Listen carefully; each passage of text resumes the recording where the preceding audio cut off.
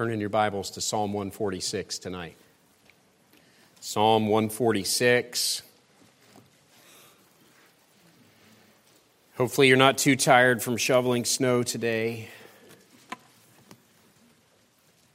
Psalm 146 marks the beginning of the Hallelujah Psalms. The last 5 Psalms in the Psalm book are Hallelujah Psalms. All of them start with the phrase, "Praise ye the Lord," or Hallelujah. And tonight I've simply titled the message, "Praise ye the Lord." Psalm 146 says, "Praise ye the Lord, praise the Lord, O my soul. While I live, will I praise the Lord. I will sing praises unto my God while I have any being. Put not your trust in princes, nor in the Son of Man, in whom there is no help. His breath goeth forth, he returneth to his earth. In that very day his thoughts perish. Happy is he that hath the God of Jacob for his help, whose hope is in the Lord his God, which made heaven and earth, the sea, and all that therein is, which keepeth truth forever, which executeth judgment for the oppressed, which giveth food to the hungry. The Lord looseth the prisoners. The Lord openeth the eyes of the blind. The Lord raiseth them that are bowed down. The Lord loveth the righteous. The Lord preserveth the strangers. He relieveth the fatherless and widow. But the way of the wicked he turneth upside down. The Lord shall reign forever, even thy God, O Zion, unto all generations. Praise ye the Lord." Tonight, it's our intention to demonstrate from this psalm that the Lord should be praised, and that this should be the deep desire of every one of our hearts. Every one of us should desire to give God praise, not only with the things that we say about Him, but also the way that we reflect what we think about Him in the way that we live our life. The psalmist is clearly calling to a place of worship, and he is telling us that we ought to praise the Lord. And that's what we see in the first 2 verses. There is a resolve to praise that is shared with us. First of all, the psalmist in the very first part of verse 1 simply says, "Praise ye the Lord." This is a universal call to all men to come and praise the Lord. And the way that it is written, it is in the imperative. This is a command. This is something that is rightly expected from every one of us.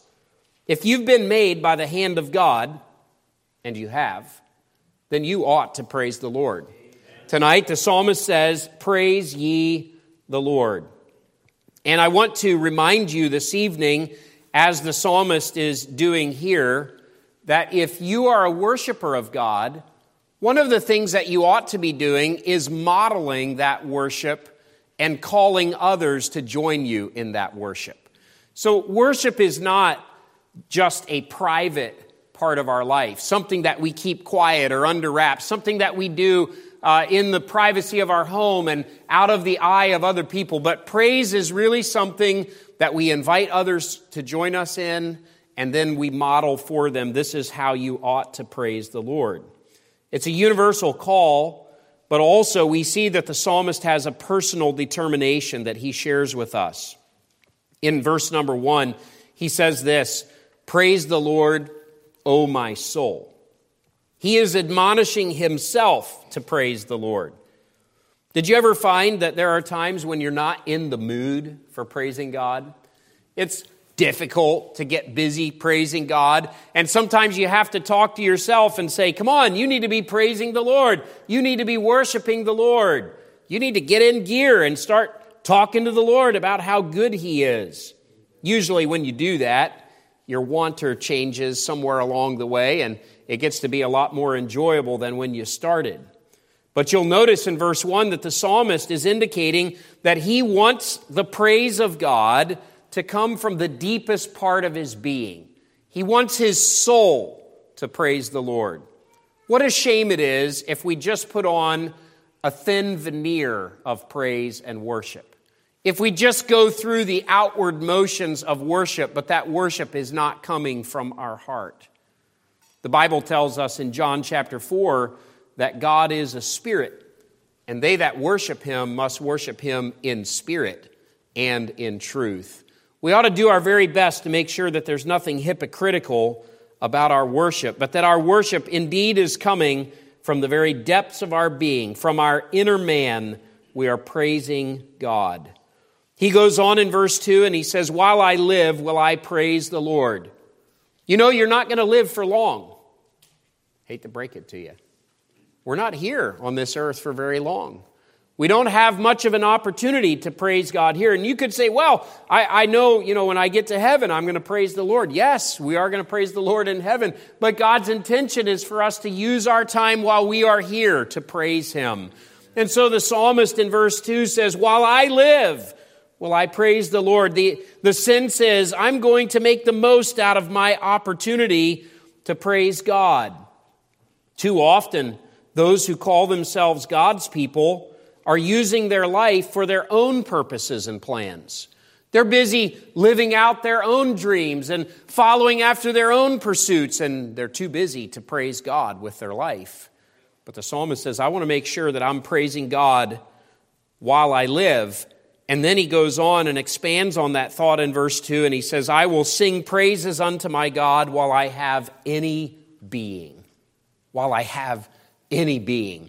The idea is, if I'm existing at all, if I have any strength at all, any life left in me at all, then I want God to hear me singing praises to him. If I have breath, if I have life, if I have strength, then may my breath, life, and strength be directed to worshiping and praising God. He truly is worthy of our praise. Tonight, if you have the ability, you ought to praise him. You ought to want to praise him. It ought to be your intention, your desire, and you ought to plan it into your life. So he starts the psalm with a resolve to praise. And then the rest of the psalm, he talks about some reminders that we need to trust the Lord. Because this God that we praise, this Jehovah, is the God that we can trust. He's the God of hope. And specifically, he's praising God for the hope that he has in the Lord. So there's a reminder to trust. Now in verses 3 and 4, he talks about who not to trust. And just in case we get confused about this, and many times in our lives we put our trust in the wrong place, so he wants us to get this settled before he talks about where our trust should be. And he says, put not your trust in princes, nor in the Son of Man. Now, why would someone put their trust in princes? Princes are men of authority. They're usually men of wealth. They're usually men who have resources and some level of authority to be able to command things to be done one way or the other. Princes are the kind of people that we tend to go to when we're looking for help with the situations in our life. People who have the capacity to do something about our problem. But the psalmist says, be careful. Put not your trust in princes. There is no help in these princes. That word help that is used in verse 3, when it says, in whom there is no help, that word help means deliverance or victory or safety. It's the idea of, I don't know what to do or where to turn, so I'm going to run to these men and I'm going to look to them for answers. And he says, don't put your trust in princes. Don't put your trust in the Son of Man. Now, why should we not put our trust here? Because it's misplaced trust. We're looking to men to do something that only God can do. We're looking for hope in the wrong place.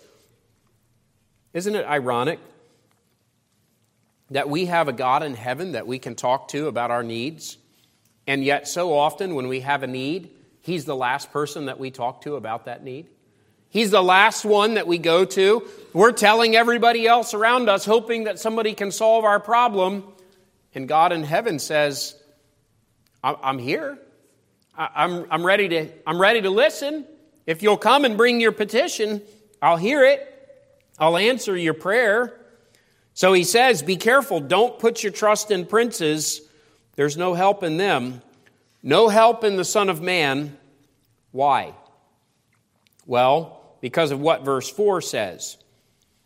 Every prince and every other man, or woman for that matter, has the same problem that all of us have. His breath goeth forth, he returneth to his earth. In that very day, his thoughts perish. What is he speaking about? He's speaking about the fact that all men, no matter their station in life, their wealth, the resources that they have, all men have the same problem, and that is, we are here for a short time. Men may think themselves to be strong, especially men of authority, or men with wealth, or men who have resources, men who have wisdom, men who are used to getting things done. But don't forget that every man is going to die someday. The day is coming when that man is going to breathe for the last time. That's what's described in verse 4. His breath goeth forth, he returneth to his earth. His body's going to be committed back to the earth, and in that very day, his thoughts will perish. All the essence of that man, everything, his dreams, his plans, his intentions, his wealth that he has accrued, all the things that make that man so important will be gone. His thoughts will perish. If you think about that tonight, this is not intended to be depressing. This is intended to be instructive for us. It is to remind us that when we look to men, we're looking to the wrong place for help, because men are here for a short time. Trust in man is misplaced because man has a very short perspective.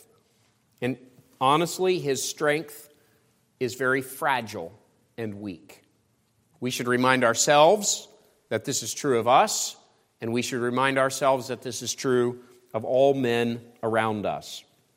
It is amazing to me how proud men are, despite the fact that they are extremely fragile, despite the fact that they cannot guarantee their own life. People think, well, I have a good doctor. I live in a country where there's good medical care. I have access to the best medicine. Surely I'll live a long life.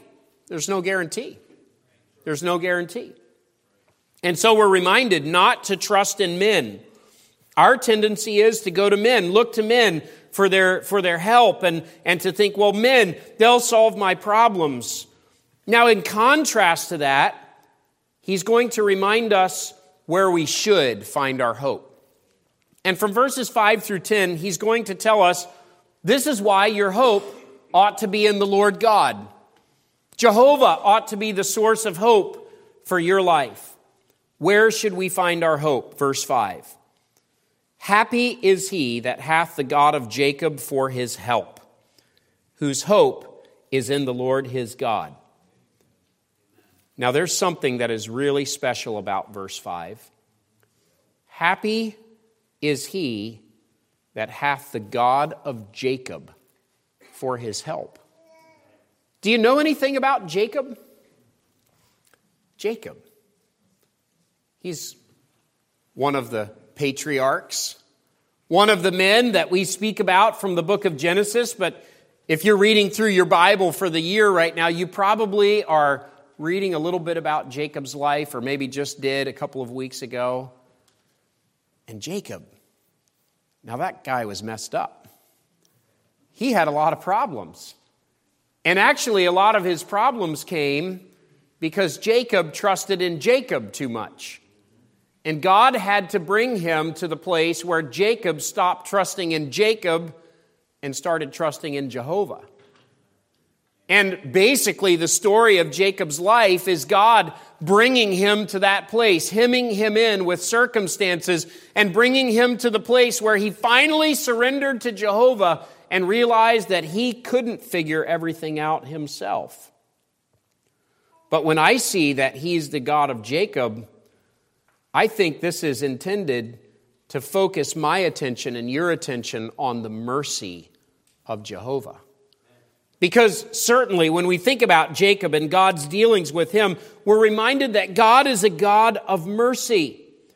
He helps those who are unworthy. When we read about the life of Jacob, we think, why would Jehovah ever help him? That guy, he messed up. Oh, because I think God wants to remind us that he helps unworthy people. That means there's hope for all of us. That means we don't have to prove ourselves worthy of his help. We just have to admit that we need it. But now notice what he says, happy is he that hath the God of Jacob for his help. You say, well, it doesn't seem like happy circumstances when you're in need of help.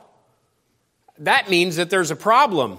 That means something's wrong. That means that something's difficult when you need help. Yes. And it's in those situations when we're reminded how desperately we need God's help that we can find real happiness. That word happy means to be blessed, to have the favor of God upon us. And if God is your help, then according to this verse, you will experience true happiness. You and I tend to think that happiness comes from being a self-made man, from pulling ourselves up and making our way in the world and being successful and getting all the things that we want to go after, getting all of our dreams. And God wants to remind us that happiness is actually found in the presence of the Lord. Amen. Like Jacob, you and I need to find out how dependent we are upon the mercy and grace of Jehovah. Happy is he that hath the God of Jacob for his help, whose hope is in the Lord his God. Did you see that? The Lord his God. And I want to ask you tonight, is the Lord your God? Is he your God? Do you worship him? Do you know him? Are you aware of your need for him? And tonight, is he truly your hope? Or have you found yourself putting hope in some of the wrong places? Tonight, you say, I'm not very happy. Well, maybe the source of your angst, your upsetness, I don't think that's a word, but I made it up. Your agitation, there we go. Maybe it's because you're putting your hope in the wrong place. God says you could be happy if you'll put your hope in him. So happiness comes from hoping in God. And the reason is because, according to verse 6, he's the one who made it all, which made heaven and earth, the sea, and all that therein is, which keepeth truth forever. Did you ever think about this? He made it all. Because of that, it all belongs to him. Think about how we fight and scratch and save and work, and we do everything we can just to get a little piece of this earth that we're going to call our own.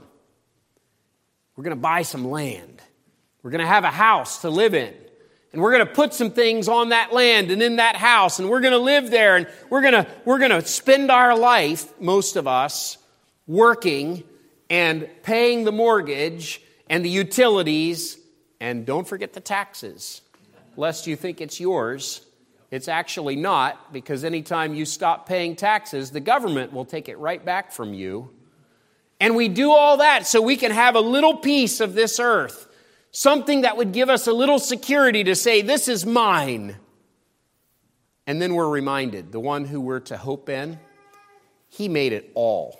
The whole earth, all the sea, everything that's in the earth. There's not a thing that doesn't belong to him. He's wealthy beyond our wildest imaginations. He's the creator of it all. And the implication, according to verse 6, is if he's strong enough to make it, and it all belongs to Him, then our hope is properly placed in Him, because He is incredibly mighty. He is the omnipotent God, the maker of everything. That's a wonderful, wonderful thought. He made the heaven, He made the earth, He made the sea, which we're told is largely undiscovered, and all that therein is, all the mysterious creatures, all the wealth. These days, when you buy a piece of property in certain places, they talk about mineral rights. And what they mean is, if there's oil under there, you either have the rights to it or you don't. And actually, if you pay much attention, up in the northern part of Pennsylvania, when pieces of property come up for sale, oftentimes it says, mineral rights not conveyed. You're just buying the top part. Underneath belongs to somebody else. But really, it all belongs to God. We're thinking, do we have enough resources? Are we going to run out? Are we going to have enough to heat our homes, to do the things that we need to do, to grow crops and feed our family? And God says, I got it covered. He's made it all, and He's going to take care of His people. He made the heaven, the earth, the sea, and all that therein is. And then we're reminded in verse 6 that He keepeth truth forever. Truth is a needed thing today. People are confused about weird stuff today. They can't figure out a lot of things. One of the most important things that people are confused about is how to have a relationship with God. Men all around us in all kinds of religions are pursuing after all kinds of promises of how to have a relationship with God, and it's completely misplaced because it's not according to the truth. But God is the one who has declared that which is true. All truth is God's truth. Whether it's truth about mathematics, or truth about science, or truth about man's soul, all truth comes from God. And we're told here that He is the one who keeps truth. This is amazing. You and I can be sure that truth will never be overcome because God is the keeper of truth. In fact, we live in such an age of deception today, it can be hard to know who to believe, who's telling the truth. And we could get to a place of despair where we start to wonder, well, is the truth just going to completely disappear and everything's just going to become a lie and nobody's going to know what's right? That's not going to happen. Because God has declared that He is the keeper of the truth. And then remarkably, the keeper of the truth, we are told in other places that He has also promised to keep the truth of His word accessible for every generation. What a privilege it is to have the revelation of God, to know who He is and to know what His expectations are and how we are to worship Him. So He ought to be praised and we ought to hope in Him because He's the God which keepeth truth forever. Verse 7, He not only is the maker of all that is and He keeps the truth, but it says in verse 7, which executeth judgment for the oppressed. That means He carries out righteous judgment. It's a great consolation to me that God is watching and paying attention to those who are oppressed. Tonight, there are oppressed people all over this world. There are people who are being taken advantage of, people who are being mistreated by others, people whose resources are being stolen and they are being pushed down and kept from achieving the things that they ought to achieve. And what gives us consolation is to know that God is paying attention. And He is going to judge. God is going to execute or carry out righteous judgment upon the oppressors. Tonight, I want to warn you to beware of taking advantage of others. Because if you take advantage of someone else, you're going to find quickly that God is your adversary. It is a very dangerous thing to take advantage of others. And it's definitely not in your best interest. He's the God which executeth judgment for the oppressed, because he is the righteous God. Now, we may feel that the wheels of justice move too slowly, and why doesn't God do something? And I can't understand why he allows all these horrible things to happen in the world. Well, that's because we have a short perspective. From his eternal perspective, God is certainly well aware of what is going on, and he definitely is going to judge sin. He definitely is going to execute judgment. Then we find, number 5, that he giveth food to the hungry. Isn't that a blessing? Do you know tonight, did you eat dinner tonight before you came to church, some of you? Maybe some of you didn't have time. You say, we're going to eat when we get home. Did you have lunch? Breakfast? Most of you had every meal today, didn't you? Where'd that food come from? You say, Costco. Wise Markets, that's where it came from. No, it came from the Lord.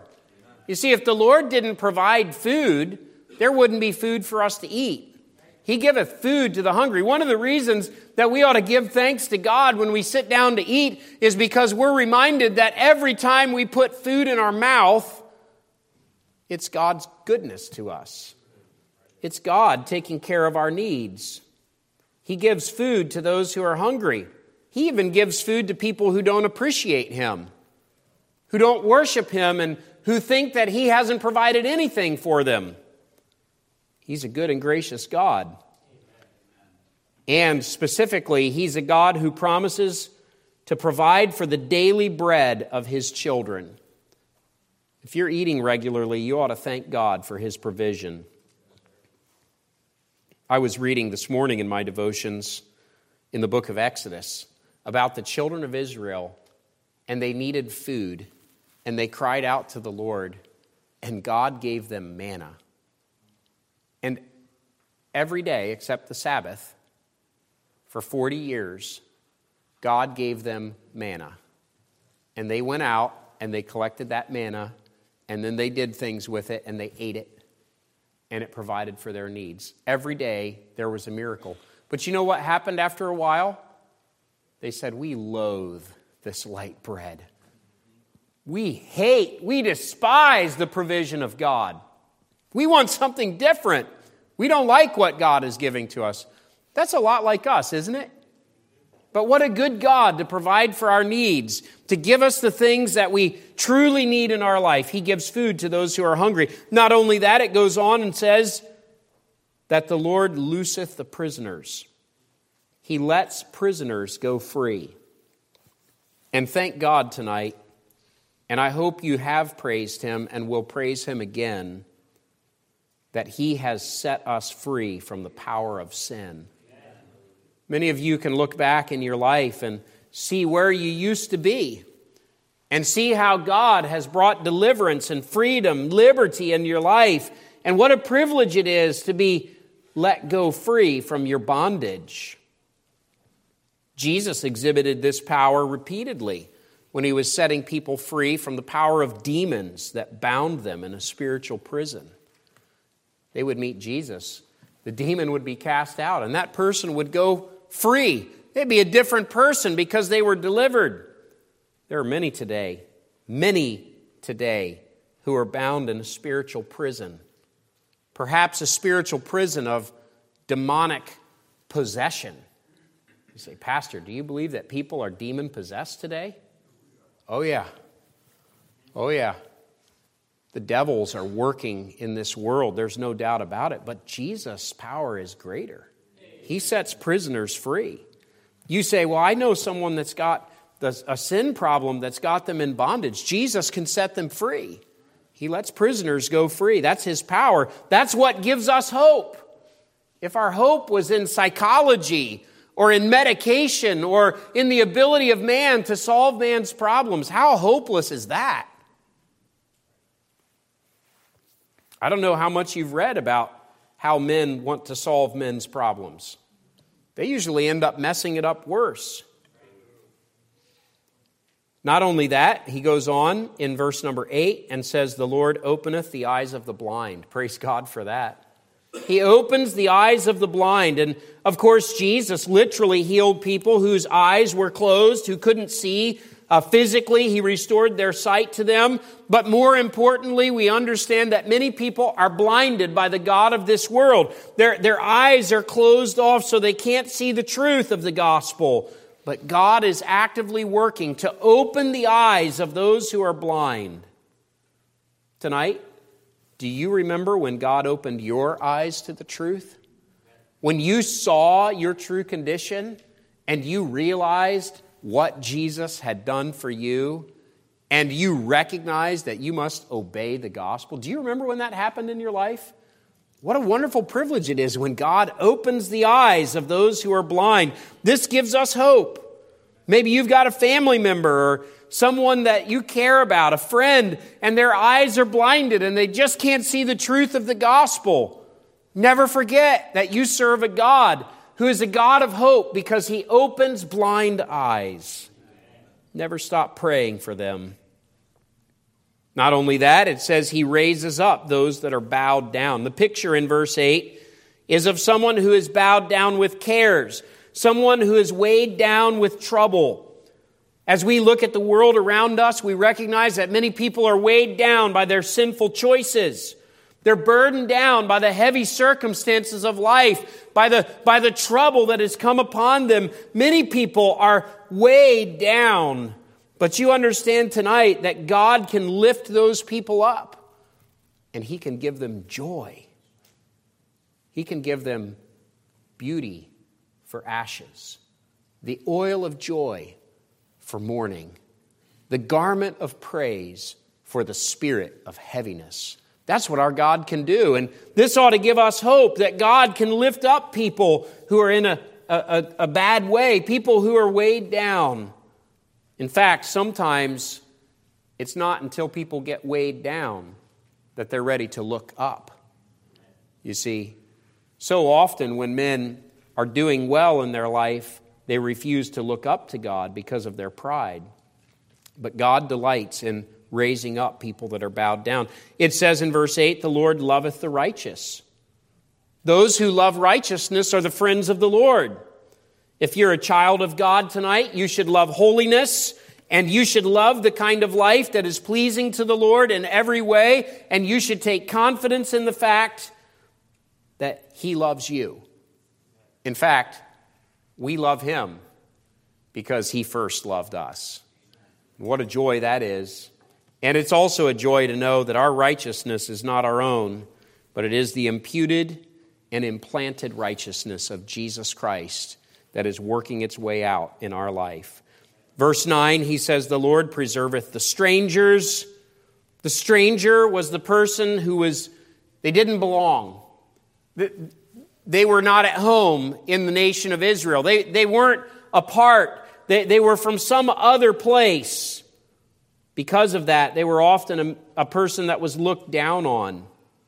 People tend to look down on strangers, don't they? They tend to look down on those who are unfamiliar or those who don't seem to belong in the place where we're at. And it's this man that God will preserve. It says, the Lord preserveth the strangers. And this gives us consolation because the New Testament tells us that you and I are strangers and pilgrims in this world. We're passing through in a place that we don't belong. This is not where we're going to stay, but the Lord is in the business of preserving the stranger. Thank God for His preservation in our life. In fact, I would go so far as to say, if He didn't preserve us, what would come of us? If He didn't preserve us. Then we find in verse number 9, He relieveth the fatherless and the widow. God cares about those who are forsaken, the ones that no one cares about and no one is responsible for. Today, there are many fatherless and widows. There are many forsaken people in the world around us. There are people that are despised and looked down on, but God in heaven cares about the fatherless and the widows. I suggest to you that if Jehovah is concerned about them, shouldn't it be true that we as the people of God would also have the same heart for those who are in need? Those who are in pitiful situations, sometimes through no doing of their own. There's an awful lot of children without parents in this culture that we're living in. A lot of young people that have been forsaken by those who gave birth to them. There's a lot of people who've been forsaken by the systems of this world, and they don't have anything to care for themselves. A lot of people who are lonely. A lot of people who need someone to love them. The Lord cares about these people, and I believe He wants us to care about them too. Finally, it says in verse number 9, the way of the wicked He turneth upside down. So all of these people that He's blessing, that He cares about, that He loves, but in opposition or contrast to that, it says that He turns upside down the way of the wicked man. The wicked man makes plans, and he intends to walk in his own path. The wicked man is trying to get away with his sin, and what does it say about the Lord? It says, the Lord turns his way upside down. The wicked man really thinks he's getting ahead in the world. He thinks he's got things figured out. He's got a plan made, and he's going to live things out a certain way, and he's going to get the things that he's after. And God says, no, that's not the way that life works, and He just turns it upside down. Never mind. Now, lest you think that that's God being cruel, oftentimes that's God being merciful. Because in those moments when God turns the way of a wicked man upside down, it can happen that that wicked man will come to his senses and realize that he's been pursuing after the wrong things altogether. In fact, it could be that God found you in that way. That He turned some things upside down in your life so that you would realize how desperately you needed Him. God is in the business of keeping wicked men from doing the things that they have imagined. Now, to some degree, men will get away with their sin. But if God just let it go, if God just let men do whatever they imagined, this world would be a very different place. That we would be in a lot of trouble if that was the case. So God frustrates the way of the wicked, and I'm thankful for that. In the end, the wicked man is going to lose it all if he doesn't repent, because he has chosen God as his enemy. Then we're reminded in verse 10 that this Jehovah, the Lord that we trust in, that we hope in, He is going to reign forever. The Lord shall reign forever. You and I can be sure that the kingdom of God will endure. God is reigning even now, and not that kind of reign, but ruling. God is ruling even now, and His authority is unmatched and unshakable. There is no God like our God. He is the Lord, and He is going to reign forever. Men think we can overthrow the reign of God. We can overthrow the rule of God. We can do our own thing. We can rebel against Him. And God will give them space to do the things that they want for a while. But make no mistake about it, God has not left His throne. He's still ruling and reigning. And we're reminded in verse 10 that this Lord, who shall reign forever, is even thy God, O Zion, unto all generations. Now, this is a special promise to the nation of Israel, but I'd like to make an application to us tonight because there's a tremendous privilege and there's a tremendous blessing in knowing that the Lord, Jehovah, the one who has all this might and all this power, the one in whom there is great hope, He can be your God and my God. He's the God that we ought to worship, but we can know Him personally. And then there in Jerusalem, the people of Israel are reminded that He is their God unto all generations. But that means that every new generation must discover for themselves the authority of his kingdom. Every new generation must come to the place of recognizing his authority and his rule in their life. And as I'm looking at verse 10, and I'm thinking about some of the young people who are in our room tonight here in the auditorium, I want to ask some of you young people, do you know this God? Is he your God? Or is he your parents' God? Your grandparents' God? A God that you've heard about? A God that you've listened to messages about? Or is he your God? Because to every new generation, there is a need to discover the authority of his kingdom and to bring yourself under his rulership, because he is going to reign forever. The psalm ends simply, "Praise ye the Lord." He's worthy to be praised. He's worthy to be praised because he's a God who gives us great hope. We live in a generation where people are looking for hope. Now, what we find is many people are looking for hope in the midst of their financial situation. They want a God who's going to fix their financial problems. They need help in their relationship problems, and they want a God who's going to come and fix all their relationship problems. They need hope in their health problems, and they want a God who's going to come and fix all of their health problems.